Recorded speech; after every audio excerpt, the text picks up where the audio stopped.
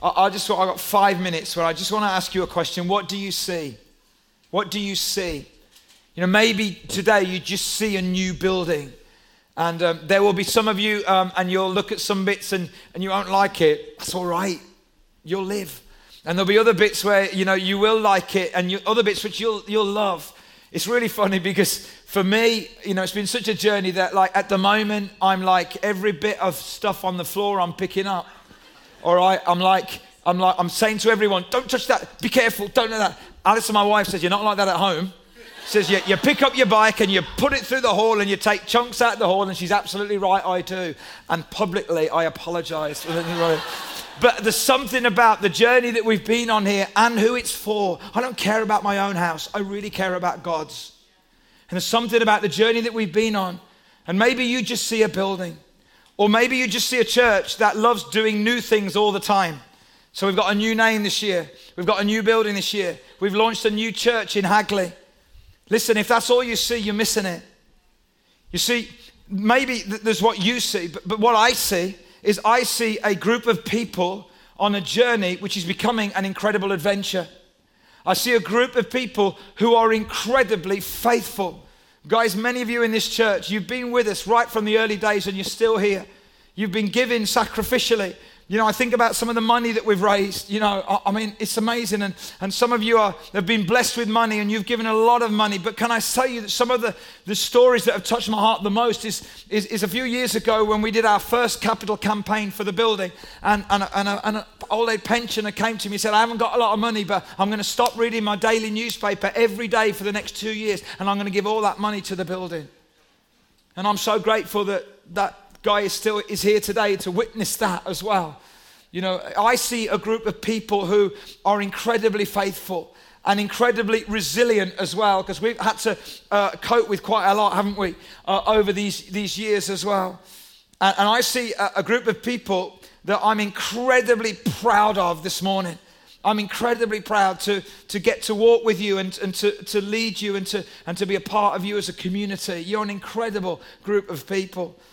And, you know, I want to say that I think us as a group of people, we're so focused outward. We exist for others. We want to bless and serve our community. And because we are like that, you know, on Wednesday night, our elders, we were here and nobody else was here in the building. The builders had gone. You know, they were here till all hours this week getting everything ready. And there were just the leaders here. And we were gathered at the front and we were praying over this place. And as we were praying, we said, you know, what do you think is the right thing to do in terms of an offering? Because we always take an offering in church. And what we feel this morning is that we want to take an offering. Right at the end, we're going to do it. But it isn't going to be for us, it's going to be for others. Because as we move into our new spiritual home, we want to give some money to those who are creating home and hope for other people. Some of those will be people that we're connected with. You know, it's people that are offering home for asylum seekers and refugees. We work with the homeless in inner city Birmingham. We want to give some money to that. You know, and many of you know that we're very passionate about the world.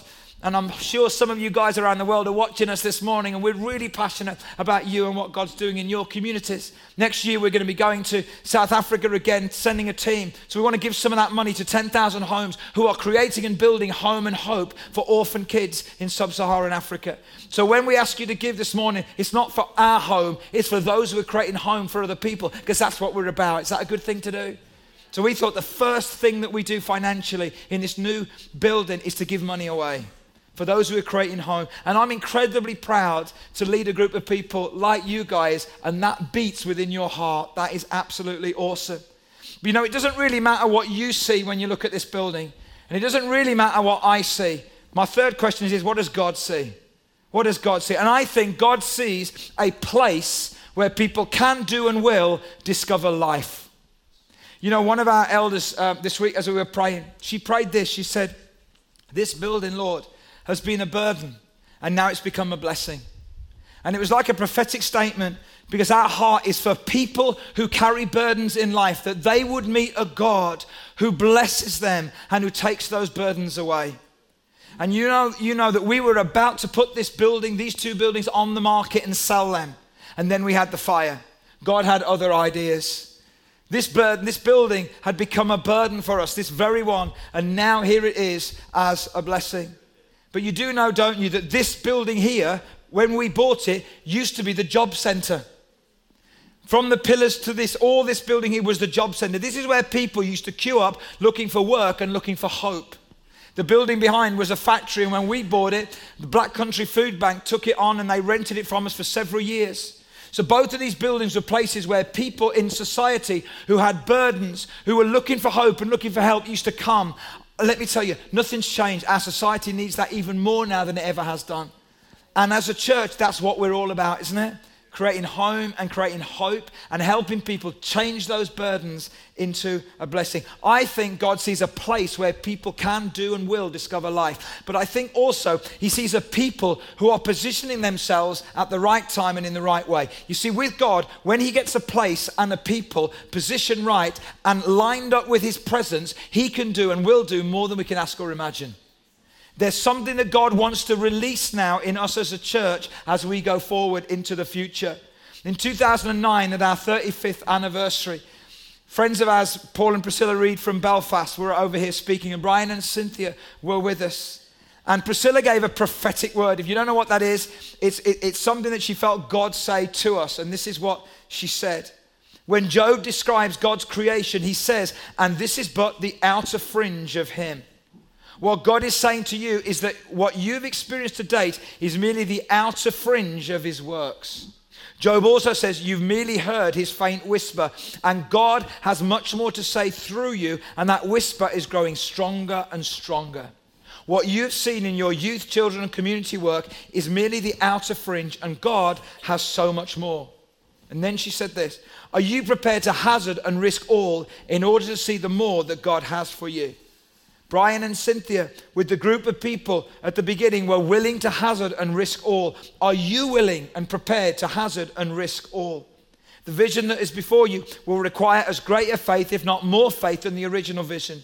God will open the storehouses in heaven and provide for you, but only in proportion to the willingness on your part to give. As you give, he will multiply, and you will have baskets to give away. You have merely seen the outer fringe. You've merely heard the faint whisper of his power. Isn't that amazing? As I read over that again, you know, my prayer this week and all over the last few weeks has been this, that as we cut the ribbon on a new building, that God would cut something open in the spiritual world. That as we open the doors of a new building, God would open the floodgates of heaven.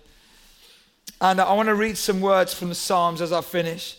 Psalm 126 says this, when the Lord brought back his exiles to Jerusalem, it was like a dream. In another translation, it says, when the Lord restored the fortunes of Zion, we were like those who dreamed.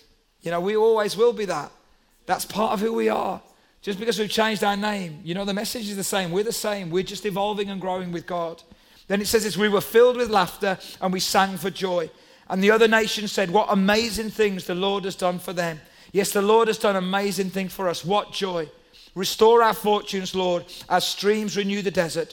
Those who plant in tears will harvest with shouts of joy. You know, we've had some tears, haven't we, guys, over the last few years together. But the Bible says those who have those tears, who plant in tears, who are faithful in tears, who endure in tears, who give in tears, will then harvest with great joy.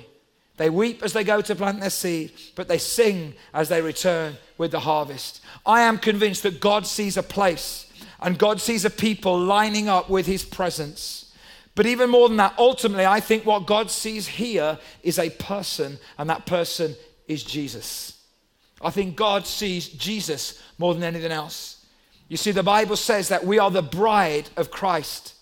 And you know, in a few weeks' time, Rebs and Matt are going to be the first people to be married here. And Rebs is going to walk down the aisle and all of the eyes are going to be on the bride. But in a Jewish wedding, all of the eyes aren't on the bride, they're on the groom. And we're the bride of Christ, and it's not about us, it's all about him.